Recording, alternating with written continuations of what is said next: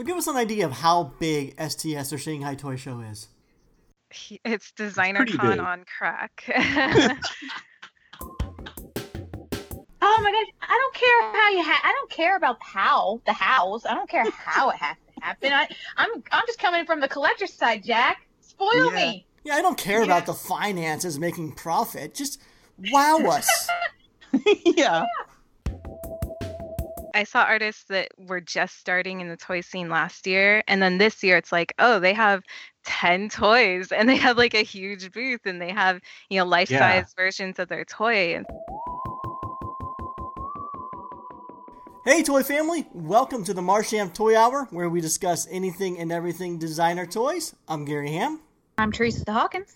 And Teresa, it's late for you, 11 o'clock on the East Coast, almost 8 o'clock for me. George isn't joining. So last weekend was STS, which is the Shanghai Toy Show. It's a huge 3-day toy event put on by the awesome people from Pop Mart.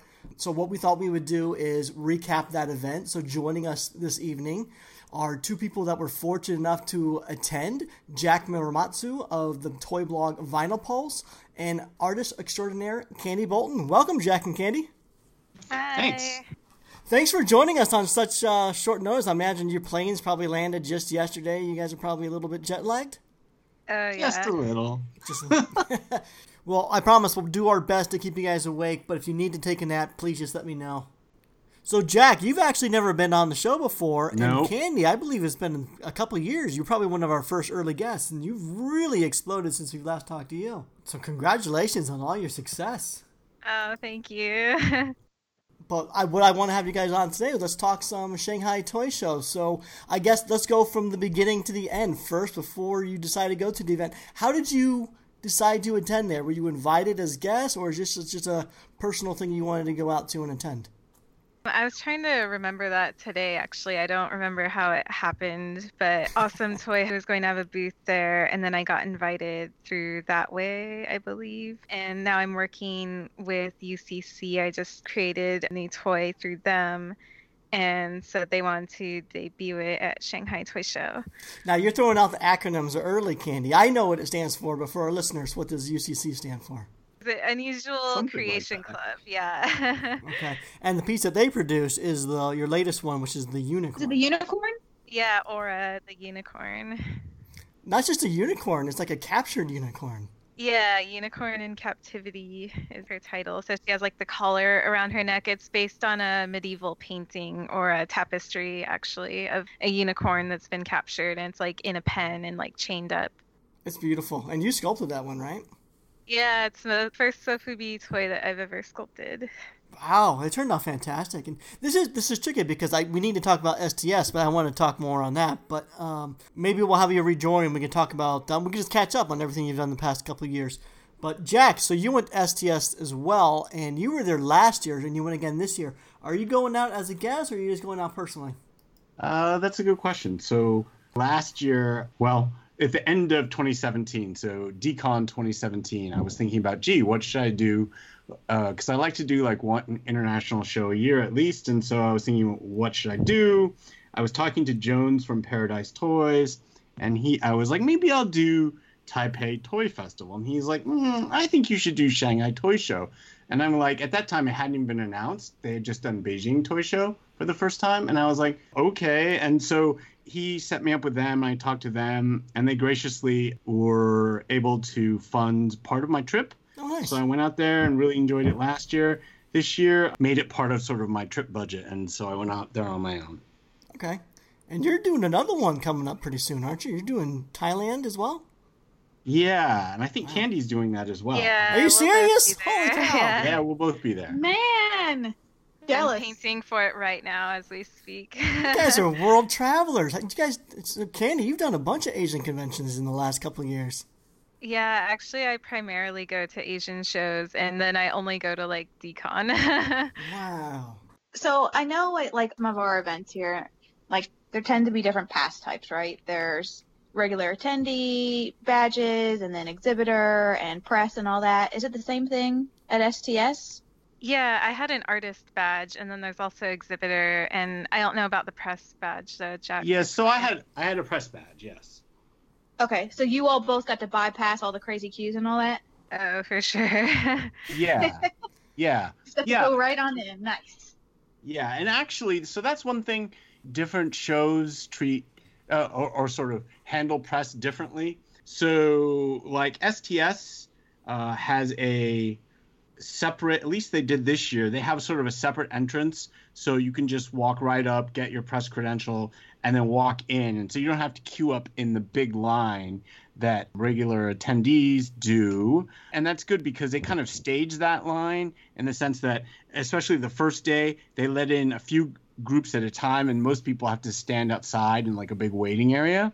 And you can also get in, I think at least, Candy, it started at 10, right? Or did it actually start at 9? I'm a little confused about that. I think the VIP started at 9, and then the general admission was 10. Right.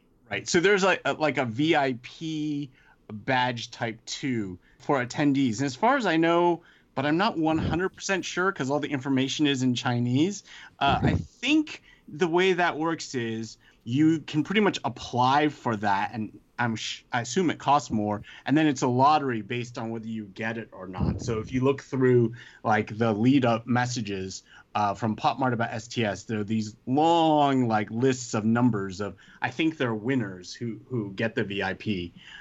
So I think that's how that works. And press actually gets in at the same time as VIP, which is 9, an hour before. So that's similar to Decon.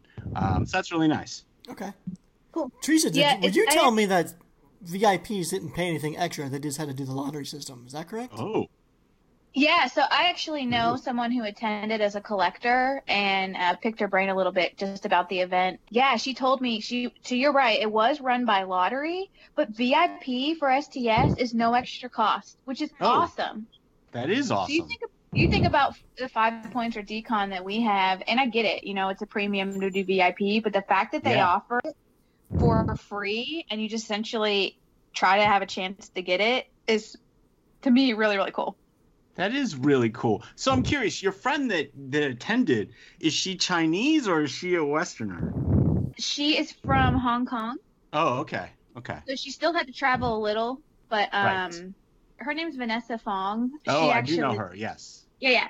She's been sharing some photos of Toy Chronicle and whatnot and has helped me get a variety of toys overseas. She's fantastic, but she's super sweet. And so it's always fun to hear what events are like for her over there. But yeah, she filled me in on a few things. I don't think she won VIP.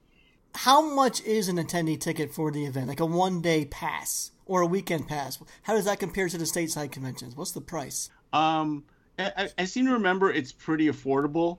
I mean, the one reason why I was asking Teresa about who her friend was in a sense, or where she was coming from, is as far as I know, and things may have changed, if you don't live in China or you don't have access to like Union Pay or the Chinese payment systems, then it's hard to buy a ticket because you can't send them money because like their financial system is separate from ours. Yeah, they don't use PayPal. They use Alipay and WeChat Pay like exclusively, and hardly anyone uses cash too. Yeah, that's true. Vanessa told me that they were around 120 RMB a day, which is equatable to around $20. Yeah, it's USD. about $20. It's a little less. Which to me, I read that and I was like, oh, that's not bad at all. And she's like, oh no, it seemed kind of pricey to me. And I was like, what?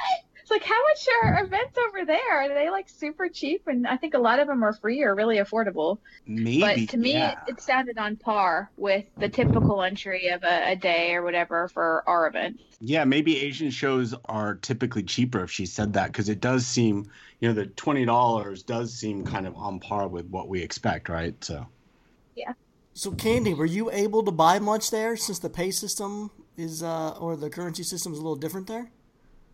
Well, I didn't really buy much like at that actual convention in terms of toys and stuff, but like as far as just buying food and transportation and all those things, I would just use cash when I could, but also my friends that I was traveling with, they had Alipay, so it made it really convenient. They just use it for me.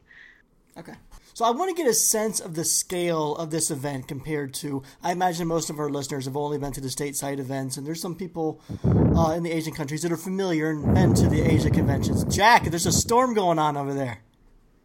Oh, really? I don't know. I think it's just called breathing. Stop breathing, Jack.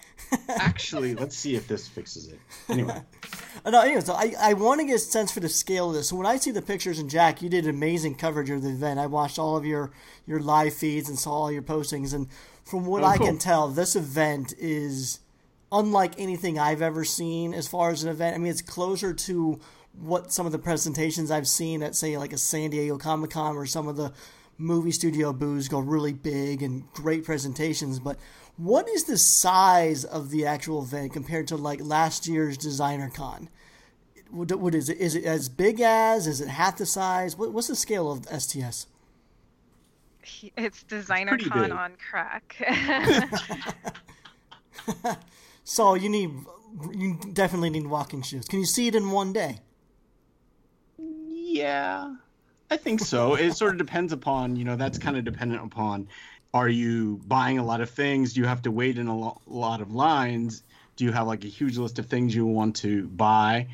If so, you maybe wouldn't be able to see all the booths in one day because you'd just be spending time buying stuff, right? But if you were just like, I'm just going to look around and I want to see every booth, yeah, you could do that in a day.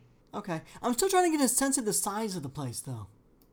So it's bigger this year than it was last year. Okay. Last year, it was 11,000 square meters. Don't ask me what that is in square feet. I don't know. But it's 17,000 square meters this year. And I did look that up. It's about 183,000 square feet. So it's somewhere in between, for DCon, it's somewhere in between Pasadena, and it's smaller than DCon was last year, 2018, which was the first year it was in Anaheim. I think it's on the order now of like 320,000 square feet. I'm not even sure. That's pretty huge. It's crazy to me that it's smaller than DCon, because I don't know if it's the pictures or what, but I just get this sense that it's massive. So in my head, I was thinking it was huge, like towards San Diego Comic-Con. So, some of that is, Candy was saying like it's DCon on crack, and it does feel like that way. And I think part of it is, and she and I were chatting a little earlier, I think part of it is, and you alluded to it, I think Gary alluded to it earlier, is the presentation is really just like you would expect. It's kind of like Comic-Con meets Art Toys, right? The booths are sort of next level, or maybe a few levels above that. A lot of the booths have like large life-size figures for people to pose with, nice graphics, built-out booths, not just fancy tables, but actual like constructed booths, right? The kind of thing you would expect at like a San Diego Comic-Con or New York Comic-Con. So that's part of it. And as far as well, I think the space is smaller, and you're kind of surprised by that. I think part of the reason why it looks bigger is because the booths are really built out and bulky and impressive, and also because of the layout. So the layout is spacious, but much tighter than, say, DCon was last year, right? Where a lot of the space at DCon, square feet, was being used for wide aisles, right? So I think that's part of it, too. Okay. Yeah, and I mean, that makes sense. And I think that that's a good point. I mean, it's like definite eye candy. Like the one of the favorite things for me for STS is seeing all these booth photos, and it's just insane. I mean, and we can definitely include a link to some galleries and stuff and some of the things you've posted for our listeners. But I mean, we're talking just massive, massive stuff. And do you know, Jack, like, is Pop Mart mandate that? Like, is it a requirement of certain people that being there? Like, do all booths have to be to a certain scale? I don't think so. I mean, maybe Candy could weigh in on that a little bit because she had a booth or part of a booth. I don't know exactly what the specifications were, but they did definitely want us to design like all this stuff for the booths. For the first time ever, I designed graphics for like the cabinet and the banner and the background. And I thought like, wow, this is as fancy as I've ever gotten, because I usually just have a table and put my toys on it.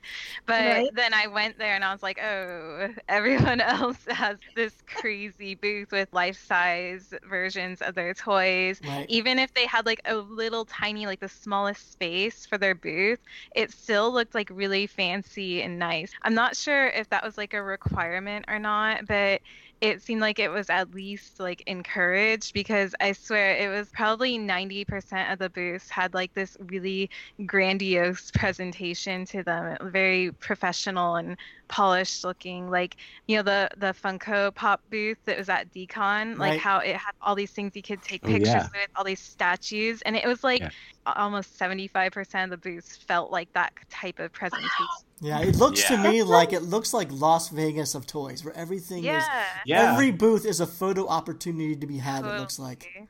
Yeah. And that's like really Yeah. big in China to have the photo op stuff. They just love that. And it's like really smart for advertising too, because then when people take pictures with your stuff, they don't necessarily know what this character is or like what your brand is, but they take pictures with it and then they post it, Mm-hmm. Yeah. Definitely. And from a collector's perspective, that would be so much fun. Like, it's just so fun to see stuff and take photos. And I know that some people like the sort of old school display of just like put stuff on the table, but it's so nice to see stuff visually appealing. And I also think it adds to the atmosphere and also It does. helps our scene. Really Like, does. It people gets you who- excited. Exactly. Like, you go in and you're just like, oh my gosh, it's like a giant playground. Yeah, And totally. it's so fun. Totally. It feels like that. It feels like a theme park kind of. Yeah. For toys. Yeah. One of the best presentations I saw was the Chino Lamb booth. He had like this rotating sushi bar for his baby sushis. Like that was amazing. Oh yes, he did. With like a beautiful like resin fish in the middle, and then a giant, so he's got that, I don't know what it's called, I don't remember the name, but so one of the things he released in addition to the baby sushi, which actually released slightly before STS, was he has like I think it's polystone, right, of like a flying fish. Mm-hmm. It's a pretty big thing, but he had a giant version of that hanging suspended on top of his booth, like above where the conveyor belt sushi was. Oh, I didn't see that. Other people that had that too. So one of the things, not too many, maybe there were like, I don't know, maybe 10 booths that had suspended characters. And that's partly a function of the fact that this year it's in the same convention center, but there's like 4 or 5 different halls in this convention center. And last year it was in the basement. This year it's in the uppermost, like on the second floor hall. And that hall has really high ceilings with like, for lack of a better word, like rigging that makes it really easy to hang things. So some booths took advantage of that. How many years has this been going on? Because honestly, I feel like the first time I heard about it was last year. So this is the second year of STS. So Pop Mart started with BTS, which is Beijing Toy Show. They started that in September of 2017. And then Shanghai Toy Show, the first one was last year in April. And then they did the second BTS, last September. And then this is the second STS. I Okay, gotta, so they're pretty new. it's for so new, but I gotta say, whatever Pop Mart is doing, they have some sort of toy magic, because they seem to be changing the toy industry as we know it, and plus what's going on in the toy conventions. It's just, how long it took for DesignerCon to become what it is today, and it seems like Pop Mart did that in 2 years. That's crazy. Oh, yeah. They set the bar crazy high. Yeah, I mean, they have set the bar crazy high. One of the things that I think it's tempting to compare, and of course I do that and other people do that too. But I think also there's this question about, could Pop Mart, in terms of just the conventions, could Pop Mart have feasibly done this in the United States? I'm not so sure. I think some of the costs, even though, it's definitely expensive for high-end booths and things like that. I'm dinging all over the place. High-end booths are So popular. Yeah, not really. I think construction is cheaper. There's a lot of custom construction on site, and that all gets done crazily. Unlike big shows like Comic-Con, where people have like 2 days to build out their booths, those booths are built, even the really extravagant ones, all that stuff is built out starting in the morning the day before, literally the day before the show opens. It's a little goofy and pretty incredible. But yeah, I think there's a cost aspect. Certain labor costs are cheaper in China than they are, say, in Anaheim. So I think that's part of it. But it is still really impressive. The production is done there, so that's how they can build all these like elaborate booths and stuff. Like if they had to ship those fiberglass statues to America, it just wouldn't be feasible. Yeah. Right. No, that makes sense. And I just like in my head, I'm like, how do we get this stuff to Decon or 5 Points or whatever? But as you all Yeah. are talking through this, right? It's like, oh yeah, like they have factories right there building all this stuff to use at these shows. But still, at the same time, I'm like, jealous. Yeah, All and the they're like logistics of just like me and Remji were talking about this. Like, what do they do with these statues when they're done with it? Like, do they just ship it to a warehouse and then they have to like ship it to another event or what? Like, they're so huge and you have to yeah. figure out what to do with that alone. And that's just one thing. Wow. The other thing, kind of, as far as comparing and booth presentation. So one of the things that I'm pretty sure doesn't happen at Comic-Con or these larger American shows. It's these larger American shows when companies have like Warner Brothers or whatever have these really crazy booths. I'm pretty sure that stuff is modular. It's designed off-site. It's built off-site, maybe set up off-site for testing. And then when they come in to, do the presentation at Comic-Con, they assemble it on site. But this stuff is actually built on site. That's crazy. They're like sawing and like painting. Oh, and wow. I'm pretty sure you're not allowed to do that at Comic-Con. No. So let's Yeah. talk about the Hey, real quick, Gary. Yeah. So I'm just curious. These shows going on by PopMart are very new. Do you all know how long PopMart's been around though? Because I know for me personally, it's a newer thing. Like they've just sort of kind of bubbled up and Right. making all this stuff. But do you know how long they've been around? Roughly, yeah. So I believe Pop Mart as a company started in 2010-ish, but it's a little misleading. So they started in 2010. They had a bunch of stores, and they have more stores now, but they were really kind of a general purpose gift store. If you look at their website, they still have pictures of their early stores. Their early stores offered a real mix of things. So they did have some art toys like Sunny Angel out of Japan, but a lot of it was like they had like fancy globes, of the world, right? And gifts like that, which they don't have in their stores pretty much anymore at all. It was only really late 2015 or early 2016 when Grant, the CEO, decided, you know what? He saw how well Sunny Angel was selling and thought, gee, maybe this could be a bigger thing, and pivoted the whole company away from a general purpose gift store and decided that their thing was going to be art toys and they were just going to push it as hard as they could. So really, they've only really been an art toy company since late 2015. Okay. Which makes sense then. They've been slowly building it up, and they're obviously doing something right because I think they're killing it. What they are doing, and I really do think that what Pop Mart is currently doing is changing the designer toy landscape as we know it. I think they're having a big impact on blind box and minifigure toys and that sort of stuff. So, but we can touch on another bit because I still want to talk a lot more about what you guys experienced at STS. So, you guys are talking about the queue lines and the attendance. From what I saw, it seemed like there were 5,000, 10,000 people just waiting outside to get into the event. So what were the queue lines like for this event? And like even before it started, were people lining up overnight, or how long were they waiting in line before they got inside? How did all that work? I don't know because I didn't actually see them Candy, lining you're up. so privileged. You just get to walk right in the VIP door. I do know that on the second day that they sold out of tickets, so they had to stop letting people in at that point. Wow. Jeez. Yeah, I didn't know that, but that's not too surprising.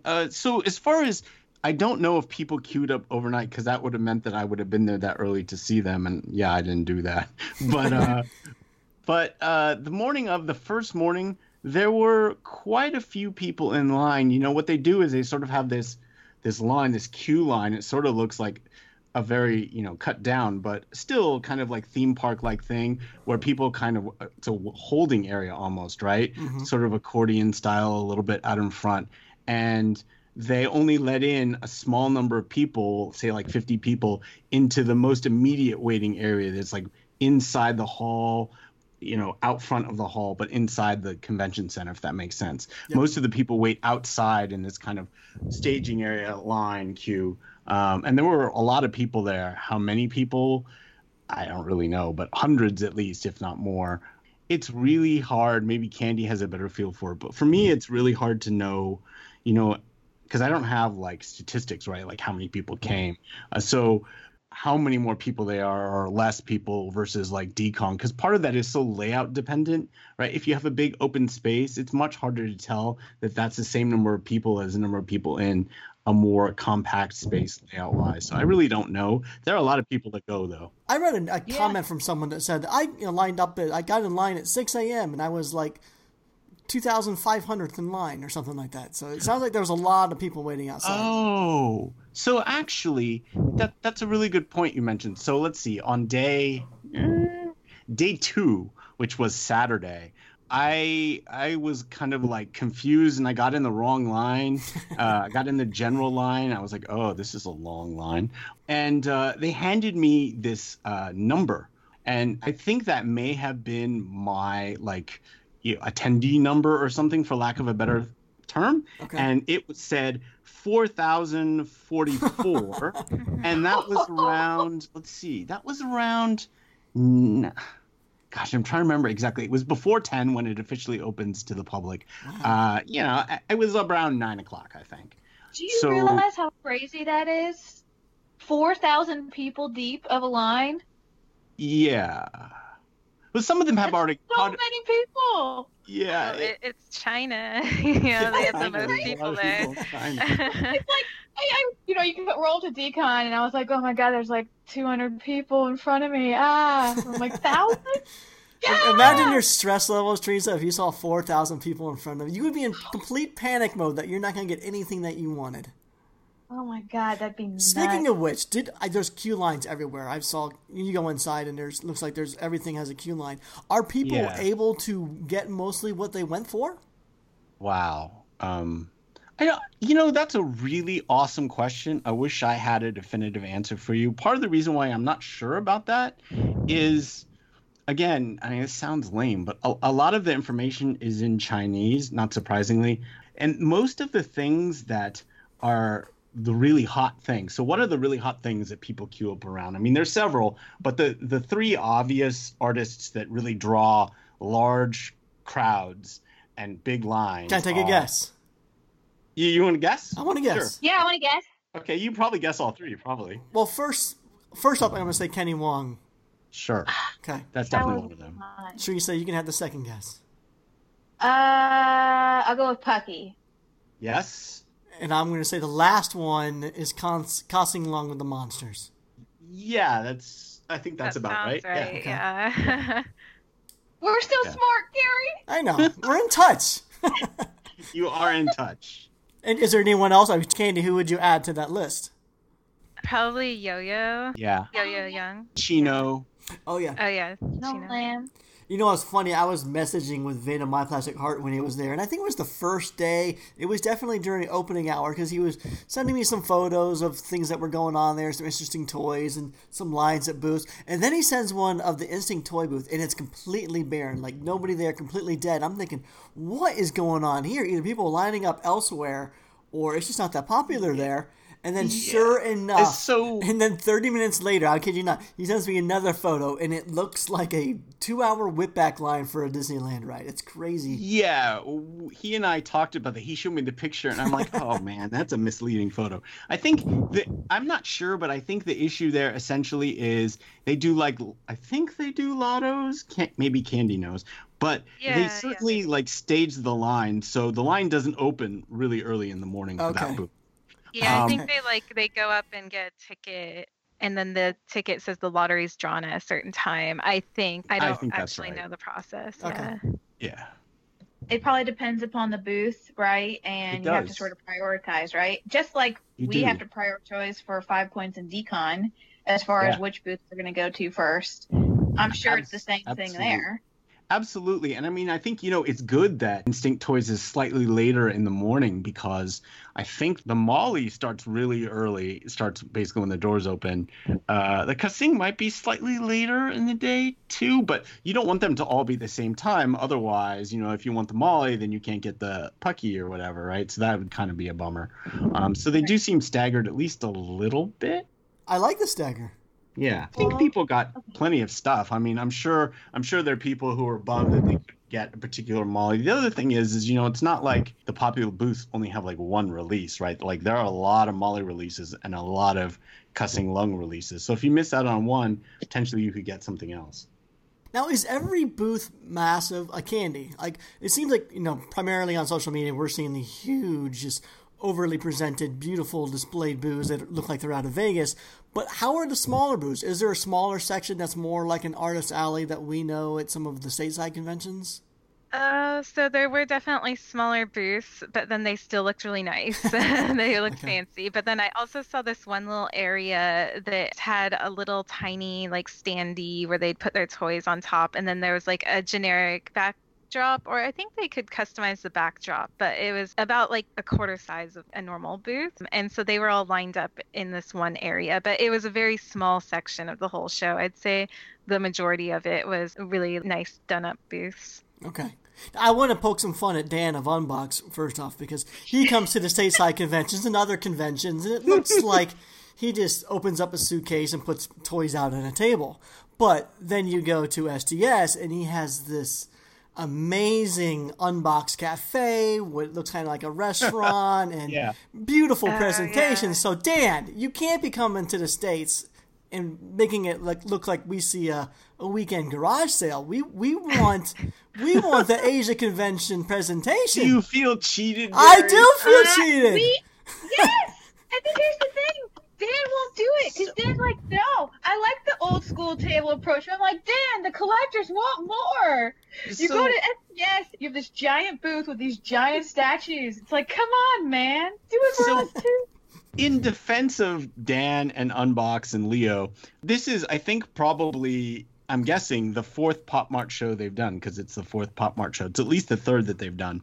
And this is well, they've had nice booths before, certainly, with display cases and nice printed graphics and things like that were sort of above, the Decon presentation. This is really, I think, the first year that they've gone like whole hog, custom booth with like a theme. And I think they did that because, like when at a Pop Mart convention, that's kind of what's expected, right? That if you don't elevate your presentation in comparison, if you're a company like Unbox, you kind of look like, right? So I think that they kind of did that. But you'd have to ask them, but I think they did that kind of to keep up with the competition, really. Sure. No, that makes Yeah. absolute sense. But still, come on, Dan. Such an enabler, Jack. Come on. Still, Come on, where's our what? Unbox Cafe in Anaheim? That's right. Oh my gosh, I don't care how I don't care about the hows. I don't care how it has to happen.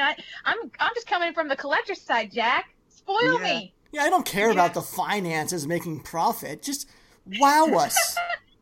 Yeah.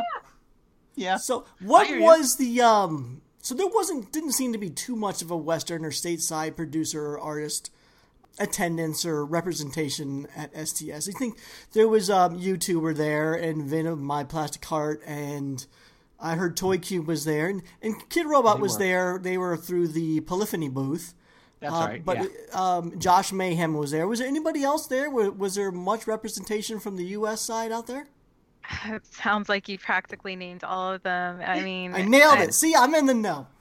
Yeah, seriously. Does Course count? Yeah, of course it's there. Okay, yeah, because they're always at these Pop Mart shows, and they have a really, huge presence there. Amazing booth. Yeah. Yeah, their booth was stunning. Absolutely beautiful setup.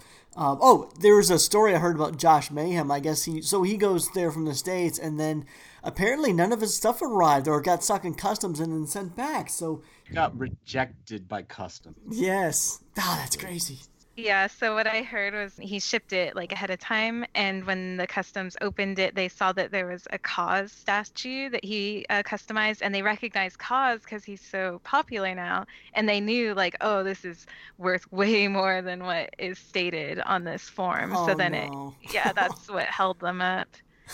Oh, bummer. Yeah, if it had been like any other toy, they probably wouldn't have caught on. But just because Kaz is so well known now, that's what got him. Damn it, Bummer. That's what happens when you get a $14.4 million painting sold. Yeah, Yeah. exactly. Ruin it for everybody else. So I some did other hear, artists though, were that- represented. but they weren't there. Like, Yeah. Jeremiah Kettner had a little section there, and Steve Ferreira, I'm not sure if that's right. He shows at Whoop Bear a lot. Yep. He was there, and Andrea Kang had a custom space dog. yeah. But It's as far just as that people it's being hard to there, get there was out a there. very small number. It's Smaller like- than last year, actually. Huh. Okay. So then, with a little bit of Western representation that was at STS, how do you think it was received by the Asian collectors? I mean, I know here in the stateside, the Western collectors can't seem to get enough of the Asian product. We're clamoring for it. We're dying for it. They come to our conventions. It's a mad rush to their booths. But I really don't know how well the Asia collectors or the Asian market really feels about the Western product. So from your perspective, are they into the stuff that's being produced from the West? I'd say not so much. It kind of feels like they're in their own bubble and Okay. they like what Yeah. they like. And especially at STS, I noticed that they really like cute things, like Very cute much so. girly things, I think were really more prominent at STS and more popular. This is the convention for Teresa. Yeah. I was just gonna say, it sounds like I Yes. need to go to STS. Yes, you would probably giggle and Spend laugh money. at every booth, probably, and be like, "Oh, I need this, I need that." Oh, yeah, Oh, sounds it'd be like that. dangerous. But I think Candy's like spot on. When I went last year, one of the things was, gosh, there's this huge line, and I kind of have this sort of handicap, right? Because I don't have WeChat Pay, and everyone looks at you strange when you pull out cash. In fact, one person at one booth literally said to me, because he wasn't from China, I forget where he was from, but he speaks a little English. He went, "Oh, cash! Oh no, what do I do?" Yeah, I mean, I think they have a very particular taste, and it definitely, Pop Mart's like sort of, it's not part of their mission statement per se, but they really intentionally, when they, worked with Kenny to license Molly from him and make the blind boxes that have gone on to be this huge success, they really had this intent that they were going to focus on the young female market, and that's who they were going to market to. So the show kind of has that feel to it, but it also is a statement that they were right? That's a consumer that is very eager to buy and is very excited by this. So that's kind of everything sort of flows from there in terms of what's popular and what's not. And I was going to say, even though I had a disadvantage buying stuff because I had cash, it wasn't too bad last year because the things that I wanted were not in demand. Like, oh, look at that cool urban vinyl. And people are like, yeah, huh? What? It's not rainbow and clear. I don't want that. So, yeah. I have to ask you because I know you keep mentioning the language barrier, and maybe you're more used to it since you've been twice now, Jack. Was this your first time over there, Candy, to STS? No, this is my second time. Okay, so is it hard to know like what to do and where to go? Like, are you able to find where the bathroom is and like read signs and know what's up? Or if I went there, would I, struggling to translate and talk to people and figure out what to do? It was kind of difficult. Like I'm really lucky that I have friends that I travel with that speak the language, so it's a lot easier for me to say. But like as far as like finding the bathroom, they had like the big giant signs plastered everywhere. But I was like lamenting over you mentioning the bathrooms earlier because that is one of my least favorite things about visiting China. They rarely have toilet paper in the bathrooms. So Wait, that's one thing you have to look out for when you're there. How? So sometimes they'll have like a big roll in the entrance of the bathroom. So you have to like unspool some and grab it before you go in the stall. Otherwise, you have to keep tissues on you. I want to talk about this for a while, and this is something to talk about. But they even if they have a community roll, there's always paper, right? Or there are times you walk in and there's no paper at all. Yeah. Sometimes there's no paper. So like people have toilet paper sitting in their purse. Yeah, and actually they use tissues instead of toilet paper. Oh, that's Right. not enough ply. Part of the reason why it's pretty common, I think, for people that live in Asia to, I'm generalizing a lot, at least in China, and I think Japan too, to carry tissue.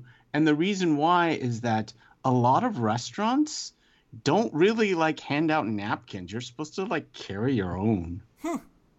Yeah. This is blowing my mind. Now Yeah, this like- is helpful though, because if I ever go, I know I got to be packing Oh, you toilet paper, should. tissues, Yes. or whatever. Yeah, and at STS at the venue, they had like the big rolls that Candy is speaking about in the front, and you would see people just like spooling it out and getting like a huge wad before they went to do their business. But at least at this other, so there was another show, Sofubi Forest, that they did very close by at the Mercedes-Benz Arena. Yes. And there's like retail shops in there. So at that venue, the paper, you have to get it from the front, but it isn't free. You have to pay for it. What? What is Yeah. going on? I've You never pay by seen the that. square. I would not poop for the entire week. I did notice that the Japanese artists, they'll be like carrying a roll of toilet paper, so they like bring it from home, I think. Oh, do they? Yeah, they come prepared. Okay. Oh my goodness. That is so interesting. Huh. Good to know. Wow. I'll pack clothes and a pack of cottonelle.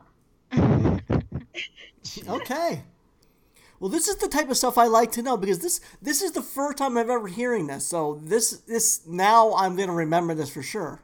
And I think a lot of other people, I know this is something that we don't want to talk about, but this is good to know. This is good information that you guys are dishing out. So while we're doing this, I think this is a good time to take our sponsor break. So even though they're not official sponsors of the podcast, I feel like we're talking about them so much we should give them a shout out. So Pop Mart, if you want to follow them on Instagram, they're under Pop Mart Global, or you can see them at popmart.com. And I know what you're thinking. You're wondering, Gary, where can we pick up some Pop Mart product here in the States? Well, I'm glad you asked because we have some sponsors that carry it. So first up is StrangeCatToys.com. If you go to StrangeCatToys.com, use our promo code Marsham at checkout, and you'll receive 10% off of your entire order. Also, there's My Plastic Heart. My Plastic Heart has a cool little brick and mortar location out there in New York City. But if you can't make it to New York City, hop online, go to MyPlasticHeart.com, use our promo code TOYFAM at checkout, and you'll receive not $75 off, but you'll receive free shipping off an order of $75 or more if you live in the States. And on the West Coast, there's 3D Retro, which is a very cool brick and mortar location out there in Burbank, adjacent California. If you can't visit the store, though, visit 3dretro.com. And then for all the latest and greatest in designer toy news, be sure to like and follow SpankyStokes.com and TheToyChronicle.com. And be sure to download the Toy Chronicle app. Okay, so we were just talking about if us as newbies, we went to China, we would be able to understand the language and how would we get around and all that other stuff. But really it's more interesting to me, it's just the payment system. It's like, it doesn't sound like cash or credit cards is really accepted there. You need to have the applications WeChat or Alipay, which is hooked up to a Chinese bank account. So how do you pay for things when you're there exactly? It kind of depends on where. So I'm not sure if you're talking generally in China. Or I'm talking mainly just for the convention.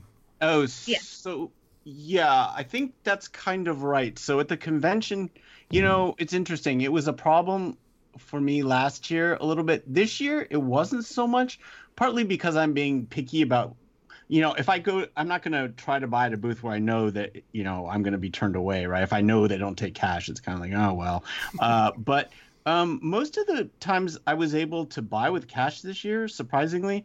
Part of it was just because I had other things, I guess. I had smaller bills, too. So I was able to get pretty close to almost exact change. And I would just say, like, oh, if it's like if I'm, paying over by like 2 RMB, which is like 40 or 50 cents, it's like not a big deal. And they're like, oh, that's fine. Okay. So they would just take the cash. So it wasn't too bad. It can be kind of bad in certain places. Yeah, it can be an impediment. So unless you have a friend, like at Beijing Toy Show, for about half an hour, I had a Chinese friend going around with me, and he was very cool. And he used his WeChat and Alipay to buy like everything for me. If you don't have that, it could be difficult. Yeah. Wow. Yeah, so travel with a friend, preferably that has WeChat or Alipay and speaks Chinese. Yes, definitely. That would change the whole trip and just make it so much easier for you. It really would. It really does. Yeah. These are good notes. I'm taking some notes here. These are. Can you, not that, like, I could reach out to Vanessa maybe, that'd be fun to meet up, but could I get, like, not hire, that's the wrong word, but like, how there's... You want like a hire chaperone, someone to like basically, do your translating. That's a great question. Yeah, that's like a great I could question. say, you hey, you want to come? I'll pay for your ticket. You come in, but you would help me translate. You'd help me pay. You might be able to, Yeah, I don't know why I didn't ever think about hiring anybody. Maybe I should just do that and make my life easier.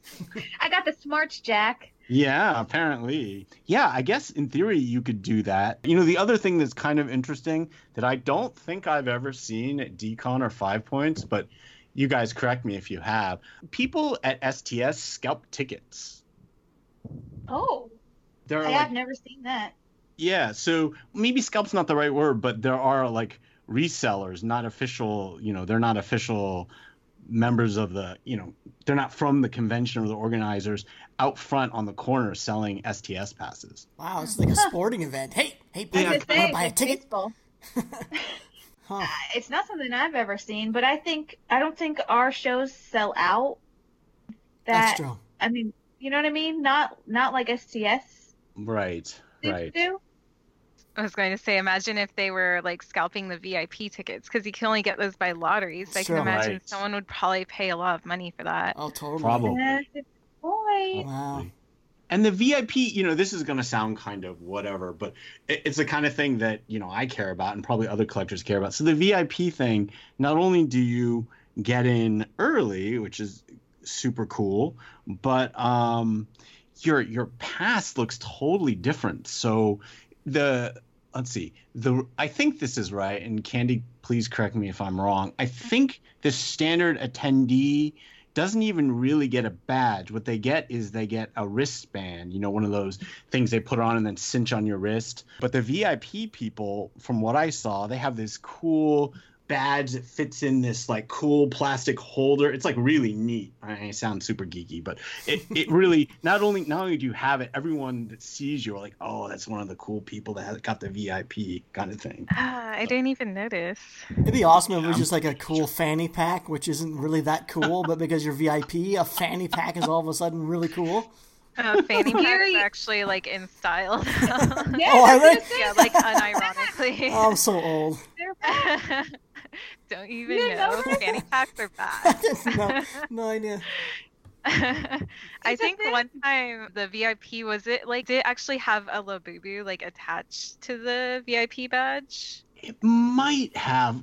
It looked like, I didn't see it in too much detail, but I did see when they were lining up some of the VIPs at the booth where they get their stuff, and it looked like they had some special things. Yeah. Yeah. Can't be too more yeah, it looked like they either got like, again, I'm not really sure, like a free gift or some sort of added extra thing. That's cool. Yeah. Jealous, Teresa? Of course. You want that fanny pack, right? Heck yeah. I don't think you realize that it's a legit thing. Like Tokidoki has made some that I've been tempted to get, but like I'm still like, I get that it's back, but like in my head I'm like, it's a fanny pack. It's a fanny pack. See, I thought the fanny packs were only kind of in if it was vintage. So I watched Slobby's World on Netflix, and then people go in there and they buy these vintage fanny packs from the 80s, but I didn't realize new ones were just as cool. Yeah. Yep. It's a thing. It's a thing. What else did you guys see there that was different than what we're used to seeing here stateside? Like, explain to Teresa and I. Like, I hear there's like a gachapon area, and there's toy vending machines, and there was like was there like a skate park at the event? Like a rest area or something that had like skating or something? Yeah, so there was, as far as the skate thing goes, it wasn't really a skate park. But I'm trying to remember the name of the company. It starts with M. They had like a skateboard thing there. They were selling some, I believe they were selling them STS branded skateboards. Okay. But they were also showing some of their other skateboards that were kind of, had a lot of art on them, or kind of interesting. But it was the display was kind of mimicking like a ramp, but it wasn't really a ramp. I didn't see anyone riding per se. But it was really just a display. But they did have like a skateboard display this year, yeah. Yeah, the skateboards are actually really trendy for this show. It seems like a lot of artists were painting them and selling them. And yeah, I was like right next to the skate park thing for a bit, because that's where they had the live painting. And you're right, like I don't think I saw anyone actually using the ramp. I did see some people just like hanging out on it, and like they had skateboards, but they weren't like actually using the ramps for anything. Yeah. Huh. Yeah. I'll go out next year. I'll drop in on it. Sure. Yeah, it was cool. And like painting skateboards is a really good idea because it's flatter, so it's more like a canvas Yeah. too. And it's fun to display it. So I don't know, I want to do some of those for next time, Nice. maybe. That'd be Now, cool. you mentioned you were doing the live painting. This was your first time doing a mural with actual spray paint, right? You and Remji were spray painting a mural? Yeah, we did. It How was was that? hard. Oh, like I didn't realize your finger like starts to hurt so bad from like pressing down the spray can. Yeah. I had to use 2 fingers to like hold it down. Did you switch to and the thumb? You did the thumb. That's awesome. yeah, I did. Yeah. And then like the next like 3 days, my arm was sore from doing that still. Oh man. But it was fun because I airbrush all the time, so it's kind of similar, but it's really different techniques for all of that. So we just decided to go for more of like kind of a graffiti style because of the nature of the medium that we were using. It turned out okay. Like for a while, I was like, oh no, it looks awful, and there were all these people watching us, so it's like really It looked pretty embarrassing. good in the end. Well, we just kept at it, we were painting for like almost 3 hours straight, and Jeez. we got to a Oh, point where wow. it looked okay. And then afterwards, what was crazy is that they brought in like a whole camera crew, and there's like a director, and he was like telling us what to do, and like he filmed us standing in front of it, and he told us like, okay, now you like motion for the camera to come forward, and then Remji like pushes the camera away, and they had these 2 people like holding up like fluorescent like UV lights and stuff on us, and it's like, damn, this is pretty professional. Like they hired Man. all these people, like a cameraman, light people, director, to film us with our finished mural. That's awesome. Cool. And Yeah. I think it turned out awesome. It did. I really liked that. For your first time using spray paint, that was fantastic. Oh, thank you. Well, I want to go back to the whole vending thing because Yeah. I was seeing pictures of that, and Mhm. so not only was I seeing vending machines for like individual blind boxes, but I was also seeing vending machines for a whole case. They're the same. Yeah, I mean, that's right.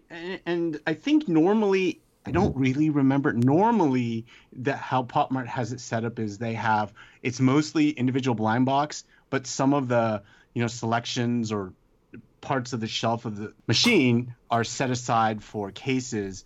They may have like segregated them, so there may have been machines that just did cases and some just did blind boxes. Normally, one machine will do both, but it's primarily the individual blind boxes. But yeah, You realize so you can how cool that is? Yeah, no, I do. Yeah. Did they have a Oh, claw I do. machine for toys as well?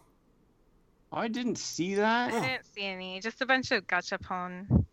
And then the robo shops is what they call them. Yeah. Yeah. But oh my god, that's just, and I thought it was really cool too. Is just like some vending machines, right, where you can see the product. So You can. like yeah. at the top, right, it showed all the different toys out of the box. You could kind of picture and see all the Yeah. things. They have a display case, and the different machines have them in different places. I've seen them sometimes in the Pop Mart machines. What they have is, because the front is clear, just like a vending machine, it shows you the individual boxes that are sitting there waiting for you to buy, right? And there's a screen off to the side because it's all digital. And I should say the only way to buy that, you can't use cash. You either have to have WeChat Pay or Alipay, right? So bummer, sad face. But on the side of the machine, they have like a clear display case that has all the little blind boxes in it, so you can see all the figures, and so you can see what they look like. Yeah, So cool. it is really cool. It's just I'm like, why can't I go to my local mall and go to a Pop Art store and go buy a blind box from a vending machine? I think you need to move to China. Maybe. And it's becoming a thing. Pop Mart has them. Obviously, they have them installed in a special booth, area at STS. But they and they have them. Normally, they have them spread around in places where they don't have stores. They'll have the machines so they can increase their sort of presence. But when I was walking around Shanghai, I ran into 2 that weren't even Pop Mart ones. One was at the mall right across from where Vincent and I were staying. GoCo or something. I think I posted an Instagram story. Same idea, different company. And then when I was at another mall, they had one that was sort of like said like Cute Life or something like that, and it was a pink decorated machine, but it had all sorts of, assorted cute toys, including Tokidoki that you could buy the same way. So it's really seems like it's taking off as a thing. Yeah, I saw one at a movie theater too. But what was interesting was I think that you didn't get the toy there. Like it was basically just like place an online order and then it would be shipped to your house. Whoa! Oh, interesting. Future. Yeah. Cool. Man, we're not cool at all over here. We're boring. I feel like what we are? This is the really cool nightclub, and we're like the old guys at the nightclub who just aren't in touch with what's going on. Speak for yourself, Gary. I'm going to talk to Pop Mart real quick. Pop Mart, if you're listening, Teresa Hawkins, she says that I never do anything for her. I don't give her anything for free. But if you ever need someone in the stateside to be your state representative or whatever, she knows cute better than anybody else. She's got her pulse on things. She's your gal. You should hire her. Thanks, Gary. Maybe that makes up for our previous episode. Oh, I'm going to cut this out. Oh, because I know you don't listen to the edited version, so, I just wanted to get it on record. What do I do with my son for you? You take that back, mister. So the Gachapon vending area sounds really cool. What kind of trends did you guys see that seem to be going on in STS? Going back to like the fanny pack thing real quick, Yeah. I did notice that there are people that had like these clear fanny packs and backpacks in general, and then they set up toys in them. I saw this crazy backpack. I wanted to take a picture of it so bad, but she like walked away really fast. But it was a clear backpack, and she set up a whole like diorama display with My Hero Academia. It's like an anime, and she had all these like characters all set up like sitting in chairs, and like it was so cool. Yeah. But I did notice people also just had little toys sitting in their like clear fanny pack or backpack and stuff. Can we make that? Can we mandate that to happen at conventions? Imagine if everyone was carrying a clear backpack. There's all the sporting events now with the firearm checks. You can't go into a sporting event without a clear backpack. Everything has to be exposed. But can you imagine walking around a designer con or 5 Points and being able to see what everyone bought that usually is hiding in a backpack? That'd be awesome. See, I don't even care about that. I'm more freaking out about the fact that people are using these things to basically carry around toy displays. I'm in that's awe. Awesome. I didn't see that actually, but that sounds really awesome. creative. I want to do that. I will start it. I don't care if I look like a nerd. I'm going to figure out a way to have like a little mini toy display on me at 5 Points. It's awesome. Oh my gosh, that's so cool. See, aren't you glad you joined, Teresa? You almost didn't join tonight. You would have missed out on all of this. I know. Here it is, past midnight, but I don't care. No, totally worth it. But yeah, what else? Because there was something that Teresa and I noticed, but I want to see if you guys noticed it. I mean, I don't know. For me, and maybe it's just because I like them, so I think it's a trend, but I actually think it is sort of becoming a trend in Asia in particular. I think astronaut toys and space explorer Bingo. toys. Ding, ding, Exactly. You got it. Like, That's exactly. I've been so like. it's not just me, right? No. Space is so in, and it's not just over there. I feel like it's the year of space. Yeah. Like it's back. Like astronauts and even just space themed things. Yeah. But it's a thing again. Like I have seen so many astronaut skin toys. It's not even funny, and new ones too. Yeah. I'm not saying I hate it. I love it. It's funny how certain themes crop up. Even ones that don't really seem to make sense. There was one that was amazing. I can't think of the name of the artist or of the toy, but it looked like a sexy pinup girl in an astronaut outfit, and then the clear dome was a Mickey Mouse head shape. Oh yeah. So Pop Mart posted that. Okay. Yeah, they did. They did post it. Yeah. So that was. Let's see. That's done by. It's basically Cool Rain and at least one other Korean artist, and they did that as far as I know. They said it was released there, but as far as I know, it was a display, a not for sale thing. It was part of the. So Pop Mart is starting to do collaborations with Disney, which is really exciting, and they had an area where they showed other artists had done sort of like one-off sort of tributes to Disney, and that was the idea behind that piece. Oh, okay. You mentioned Cruel Rain and Korean artists. I heard, was it from you, Teresa, that it seemed like STS had a large presence, probably more so than Hong Kong artists. It seems like there's a lot of Korean artists there as well. Yeah, I had heard that it was a good mix. At some events, right, it could be more select artists or only artists from the area, but it seemed like a lot of the Korean side of things was included in the event, which I heard was nice, and the fact that it just added more variety. But I don't know specifically, other than like there's a company I know named Song Song. I don't know if that's the artist or the name of the toy, but it just seems like some different characters and whatnot that don't necessarily tend to make it to those events were represented at STS. Okay. Yeah, I think that's true. And in fact, there is a pretty big sort of Korean contingent, or, Korean artists and the Korean brands are definitely represented pretty significantly. And they seem to, it must be by design more or less, the Korean booths all tend to be grouped together. And there's probably like, I don't know, quite a few. I mean, I want to say 12, maybe more. No. So that's really cool. So talking about like groupings and booths and stuff, I'm sorry, Gary, if you asked that and I asked this already and I totally blanked, but do they have, like, you think about our events, right? There tend to be like toy booths, right? But then sometimes there might be like a pin area, like enamel pin section or shirts or whatever. Like, do they have those kind of sections at STS too, or is it true just pure toy booths? I felt like it was mostly toys. And Yeah. they would also have merchandise mixed in, but I didn't see any place that was like exclusively pins, exclusively like prints or t-shirts. No. Yeah, No, it was not the really. real It's really a focus toy was on thing. toys. Yeah. Cool. And that's a really good point, actually. So if you look at DesignerCon, I mean, partly they named it that so that it would be more applicable. Like designers, doesn't have to be toy designers per se, right? It could be like lifestyle item designers or people that do prints, artists. Whereas not only is STS and BTS, not only are they like next level in terms of presentation, but they are intensely focused on sort of art toys.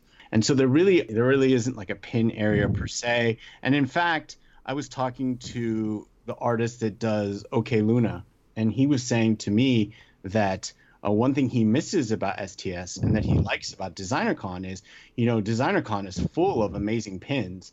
He told me that pins aren't really a thing in Asia, and certainly judging by STS, pins are really not a thing. Very few booths sell pins to STS. Interesting. Yeah. Yeah, but in a way, I kind of think that's cool that they're really, they have a focus. Yeah. One thing I know, so I'm searching the hashtags for STS and STS 2019 and doing everything I can to see as much as I possibly can. And by doing that, I'm discovering so many new artists and so many toys that I just wasn't familiar with. Who did you discover, or who have you become a fan of from going this year? Do you want to answer that, Candy? Man, I'm trying to think of the artists right now that I had in mind. Well, I'll just talk about Mountain Toys in general. Oh, yeah. Do you guys know about Mountain Toys? No. Okay, so I visited their studio actually after STS, and if you look them up on Instagram, they really don't have a very strong presence. You might know some of their toys though, like Demo is one of their artists. Yeah, if you look them up, it seems like they don't have many followers or whatever, but at STS they are astoundingly popular there. It is insane. Yeah, they were drawing a lot of people.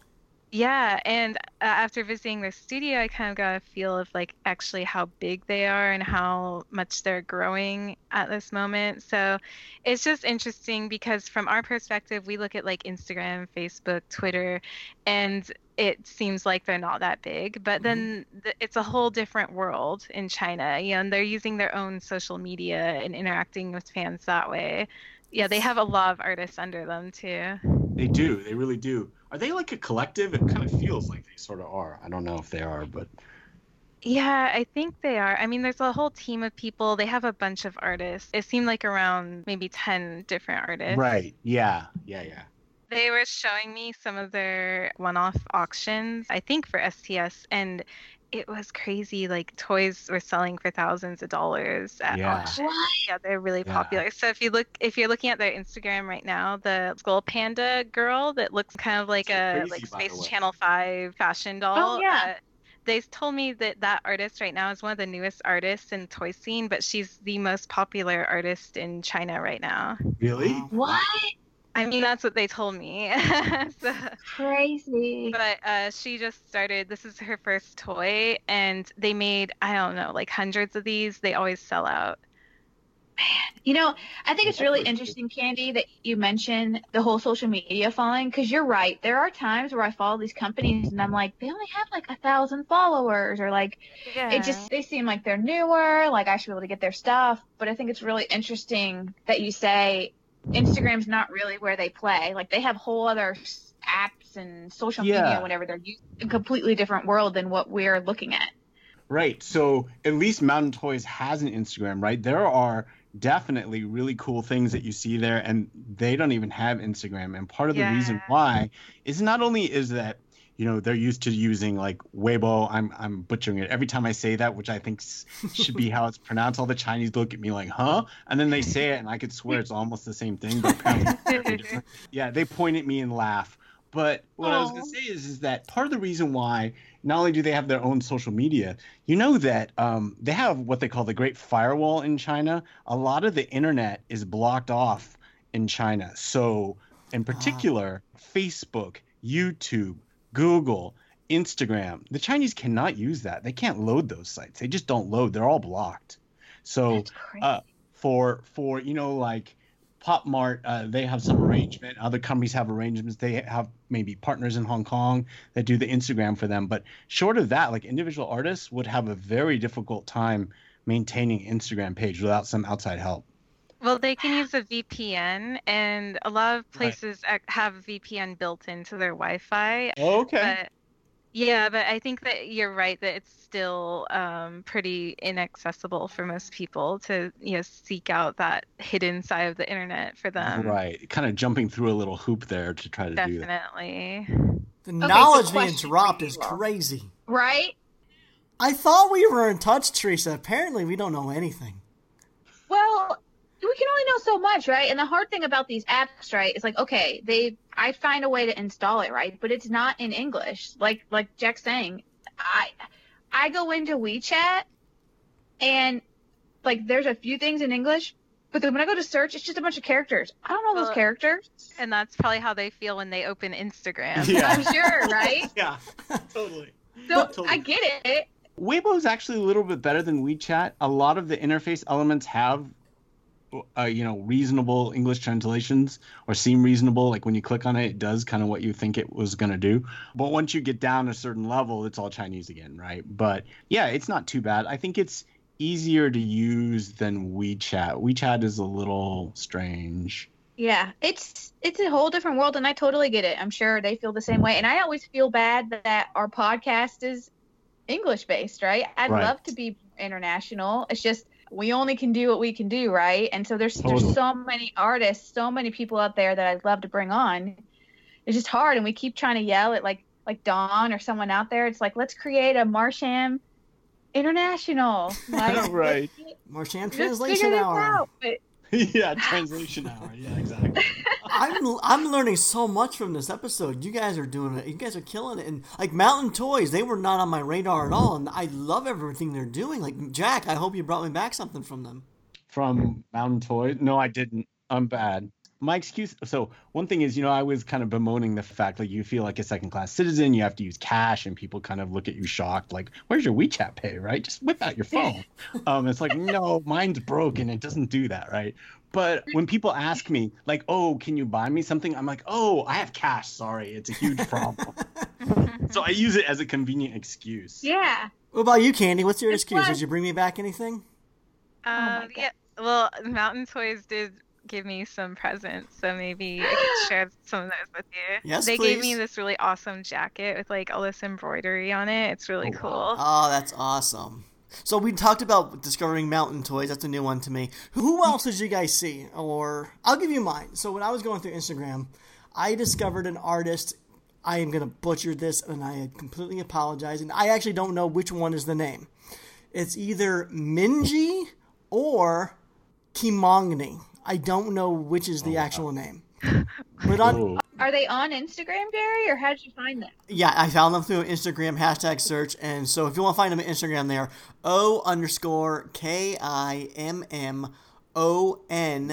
O_KIMMONGNI. So O Kimagni. And Teresa, you're going to love them. Oh, this thing! Yeah, I knew you'd like those. And so for the listeners, to describe it for you, it's just imagine this super cute cotton candy looking monster. And you just see like this big smiling mouth, but then the hands are covering the eyes. So you know how when you play peekaboo with kids as an adult, you put your hands over your eyes and you go peekaboo? That's kind of the feeling I get and the joy I get from these toys. It seems like they're playing a game of peekaboo with us, the collectors, and they're fantastic. And they come in like monster form and then like also as like fruits and stuff. So apparently the artist is really popular and they sold out of their stock at STS. So it seems like they're doing really well. And I just instantly fell in love with this account. Hey, it says if you want to order, send me a DM, Gary. What? Read the top. Okay. The top. Well, okay. If you want to order, send me DM. Okay. Monkey face covering eyes. I'll do it. Thank you. Yeah, I met her. Yeah. Actually, she's You met her? really cool. Oh, She's super nice too. Oh, that's good to hear. Her stuff is amazing. Yeah, it's It really says cute. everything made by hand. So she sculpted these and builds these. I think so. Yeah. I don't know what I've looked at so many pictures and I do not know what the actual name of this toy is. She hashtags a lot of them as mystery_E. So if you just wanted to search that on Instagram, that's a good way to see a lot of them. But I don't think that's the name of the toy. Like the one I'm looking at is called Big Bear Pink Edition. Bear. Big Bear. Yeah. Huh. Pink Bear. Pink Bear.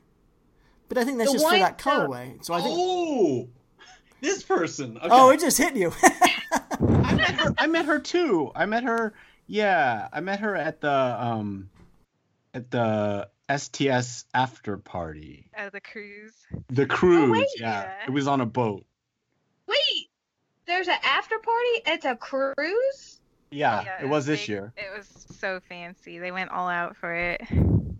Who's allowed to go to the after party? Is it attendees or is it just press, I think it's just exhibitor, the artist? artists. Yeah, exhibitors, I think. It's mostly exhibitors. Yeah. How do we get on this list for next year? Pop Mart, you want some sponsorship? Oh, well, if you get a booth, you could probably they invite you, I believe. I need to go to this convention. This is the convention for us, I think. Right? Other than Well, not being able to wanted- buy anything, I think definitely something I want to see.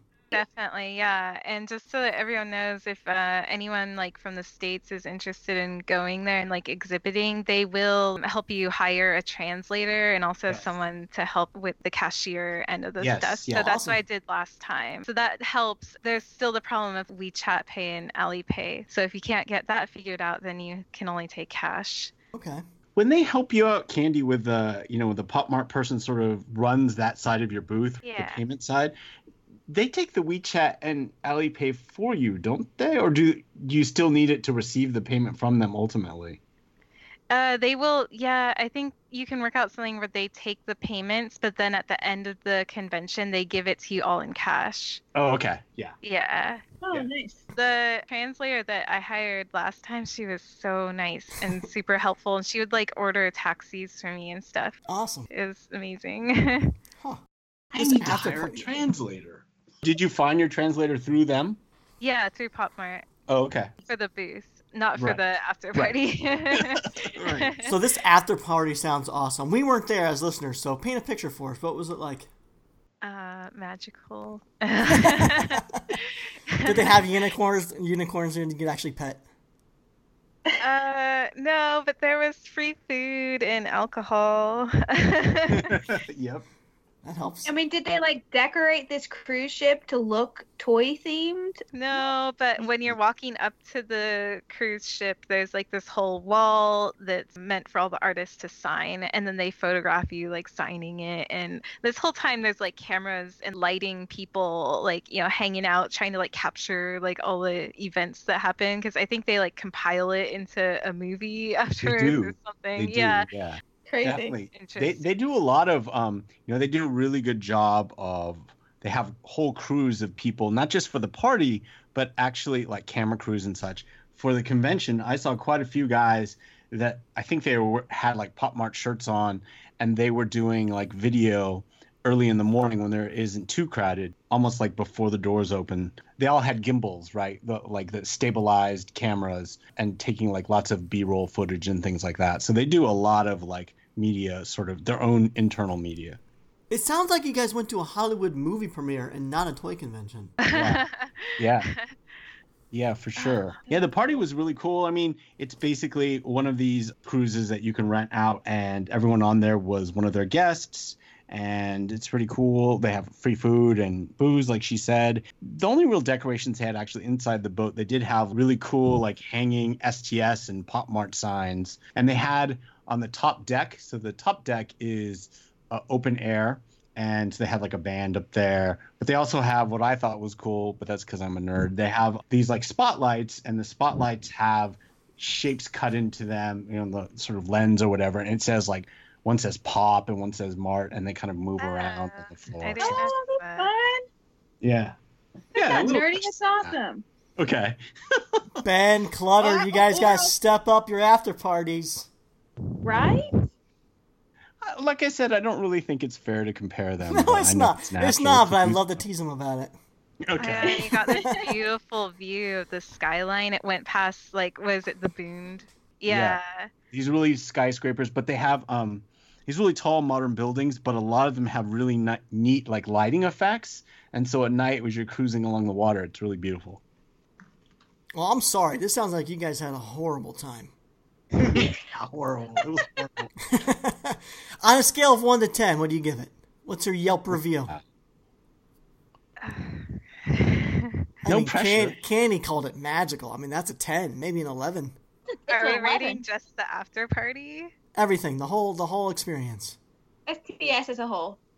I'm gonna say 9.5, just because 10 is perfect and supposed to be unattainable. Oh my right? God, you So sound like 9.5. my boss doing the performance reviews. Gary, you're the best employee, but I can't give you perfection because there's always room for improvement, is what he would Yes. say. I mean, it's like the showmanship of the whole show was amazing, and it's all just this amazing spectacle just to look at everything. But then there's also like some shadiness going on of like some of these toys look really similar to these other toys. Yeah, there's like a lot people of that. copying each other. There's bootlegging, So like that Yeah. stuff wasn't cool. That's a good point. That's a good point. There are a lot of things.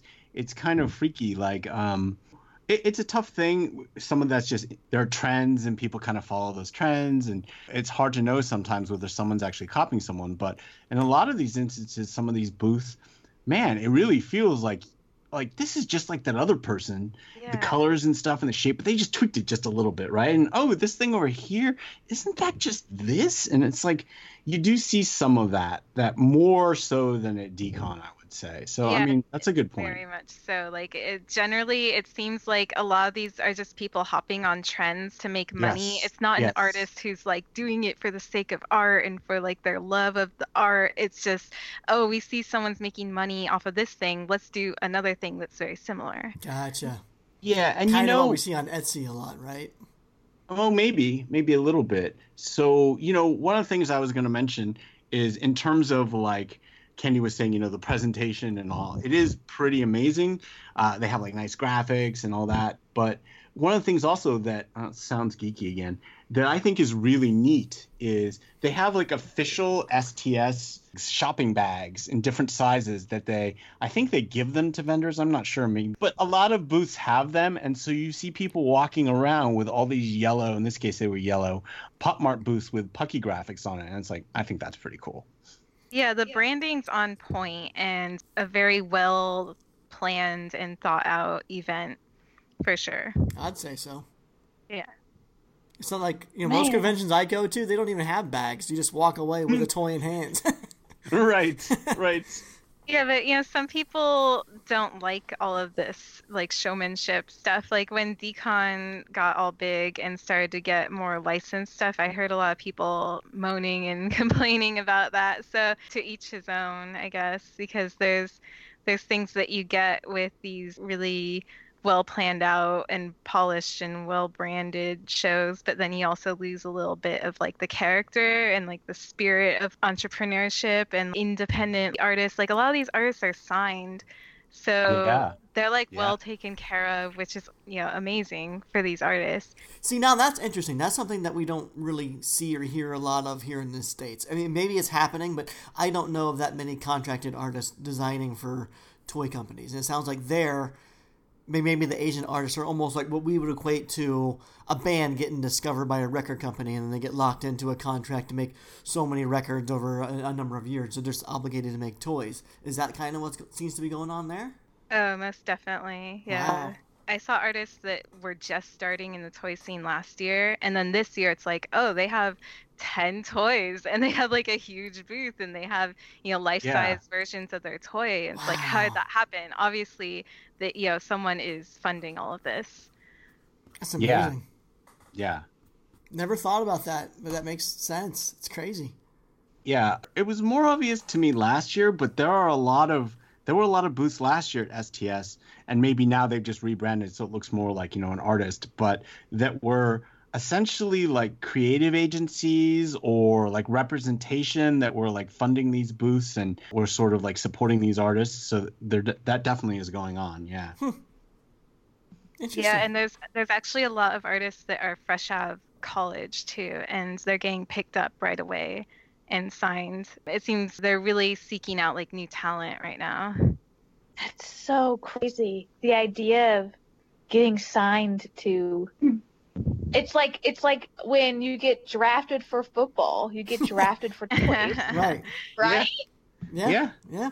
It's crazy. Why doesn't that exist? I want to get drafted for toys. You want more Yeah. sports culture in our industry where we could have D-League or development leagues for artists. We could have companies trading artists with like seasonal trading deadlines and stuff. Yeah, I wish we had that kind of culture over here. I don't know why it's not the case over here. I don't know. Maybe it will be. Pop Mart will bring it. I don't know. Maybe. One of the things, I know we're going kind of long, but I just thought of it right now, and I unfortunately don't have a ton of detail about it, but there was a booth that was interesting. It was called PDC, and I'm like, oh, what does that stand for? So I walked by it a few times, and they had some cool toys in there, but then, it pays to read, right? They actually had this nice blurb in English on the wall about what PDC was, and PDC stands for Pop Mart Development something like that, or designer. Essentially what it is, it's like an incubator that Pop Mart sponsors and tries to grow artists that they think will be successful and support them. Oh. And I haven't had a chance to ask them too much about it, but that's kind of an interesting thing. So That's really interesting. Yeah. Let's get them on. We'll talk about that. Okay. No, well, and I know we do probably need to wrap, but the other thing I know you shared that you shared a video you found that's a video of a video. Yeah, oh, yeah. And there was, I'm sorry, I'm explaining this terribly, but there was a TV up at STS, and there was a video playing on Reel that kind of showed the behind the scenes look at all the different toy making processes that Pop Mart goes through. So Okay. like you see like their mold making and like watch a Fluffy House figure come together, and I watched the video and I was like, I don't want it to end. I want to see this whole video. Like I hope they put it out there somewhere. But it was so cool. It's a almost 6 minute long video. Oh, wow. Jack, and we shared it in our Okay. Facebook group. But yeah, Okay. you're behind the scenes look at the Pop Mart factory. So you're seeing it nice. from the beginning That's awesome. stages of sculpt and the toy go through the whole process all the way to the how the packaging is formed and all that. sounds rad. It's really cool. Really, really. That sounds cool. rad. Yeah, I mean, Yeah. I had no idea that they were hand painting stuff. So like one of the steps is someone literally with a paintbrush going in and applying detail to these toys. And like they were showing a Fluffy House toy being made. I'm like, I have some of those. Someone like I now know how this thing was made, and it is insane. And at the end of the day, it's like that thing was only $10. That's nuts. Right. But it's still very fascinating. All the Yeah, sounds processes great. and things in place to get these things out there. It's just crazy. Yeah, I don't know how to share that video outside of Facebook. I don't think it came from a YouTube link or anything. So if you want to see it, join our Facebook group. Just search Marsham Toy Hour on Facebook, and you can see it there. Or me being technologically savvy, I'll probably figure out a way to put it in the notes. I'm sure you'll figure it out. Well, Candy, Jack, I mean, we're running pretty long. I need to actually cut some of this out, but thank you so much. And this has been one of my all-time favorite episodes. I've been doing this 3 years, and this has been one of my favorite episodes so far. So awesome. Well, thank you so much for having me. Thank you. Yeah, thank you so much for having me. It's been a while. I haven't talked to you guys in like a couple of years now. Yeah, I would love to have you back, Candy, and talk more about everything that you have going on. And Jack, you too. I know you don't like to talk about yourself, but you do run one of the longest running toy blogs in the toy scene, and that you do have some things and knowledge to share with us. So I would love to get you back on and talk more about that sort of stuff too. Maybe. Jack. I was happy to be on here and talk about STS. That was great. I know. I'm excited. We'll work on that. Candy, I'll talk to you. I'd love to get you back as well. But otherwise, am I going to see either one of you at 5 Points Fest in a couple months? Probably not me, unfortunately. Oh, okay. I wasn't planning on it, but it sounds like several toy people kind of twisted my arm and were like, we're going. So I probably will be going. Like people that have never been before are going to be going. Like Jones from Paradise Toy, and he also is Little Hut. They're going to be there. And Eddie from Adfuncher is going to be there. I love how Teresa squeed at Little Hut being there, because they had a great booth at STS. They're doing great, fantastic stuff. And maybe Casting Line. Casting Lung astronauts, maybe? We'll see. Yeah, I don't think so. But... Oh, don't bust my bubble. Let a man dream. But I'm probably not supposed to tell you this, but hey, whatever. I do know that Shoko is going to have a solo in New York. Yeah, I don't think we can keep that in, Gary. I already have the scoop, Jack. I know about it, but I don't think we're allowed to talk about it yet. So cut that out. Screw you guys. I don't know this. Gary, I told you. It's the My Plastic Heart show. Oh. Well, I didn't say that Gary. part. No, Jack, you didn't say. So Teresa got some early bird news to this show, apparently, and she was telling me that she needed to fly in on Thursday night because there's a show at My Plastic Heart on Friday. She absolutely cannot risk any plane delays ruining for her. So I knew it was going to be a big show, but I never asked Teresa exactly what it was. But now I know it's the Shoko show. Anyway, cut all that. Nope. Anyway, so we need to wrap this up. So thank you guys again so much for coming on. I learned so much from this episode. Hopefully the listeners enjoyed it. But until next time, why don't each of you take a brief moment and let our listeners know where they can find you. The lovely Candy, go first. I'm Candy Bolton. You can follow me on Instagram at Candy Bolton. That's CandieBolton, and also Candy Bolton on Facebook. Oh yeah, and my website is just candybolton.com. And congrats again on all your success, Candy. Everything you do is amazing. So thank you. Jack, where can people find you? You can find Vinyl Pulse, which is the site I run about designer toys. You can find it at vinylpulse.com, or social media is just Vinyl Pulse. So Instagram.com/vinylpulse, Facebook.com/vinylpulse. Very nice. Jack, you're going to get that Lifetime Achievement Award this year, aren't you? No, that just means you're old, so no, I hope not. You deserve it. You deserve it. If anyone deserves that award, it's you. Thanks. Teresa, where can people find you? If you all want to find me, check me out on Instagram. My username is tmhawk24, and thank you all so much. This was a blast. Yeah, thanks for keeping Teresa up way past your bedtime. Yeah, sorry about totally that. Worth it. I don't care. Totally worth it. I'm Gary Ham. You can find me at Gary Ham on Instagram or superham.com. Teresa, we need to work on our WeChat accounts, but until next time, this has been the Marsham Toy Hour. We do this every week, not because we have to. Because we want to. So until our next transmission, we're signing off. Bye. Bye. Bye. Bye.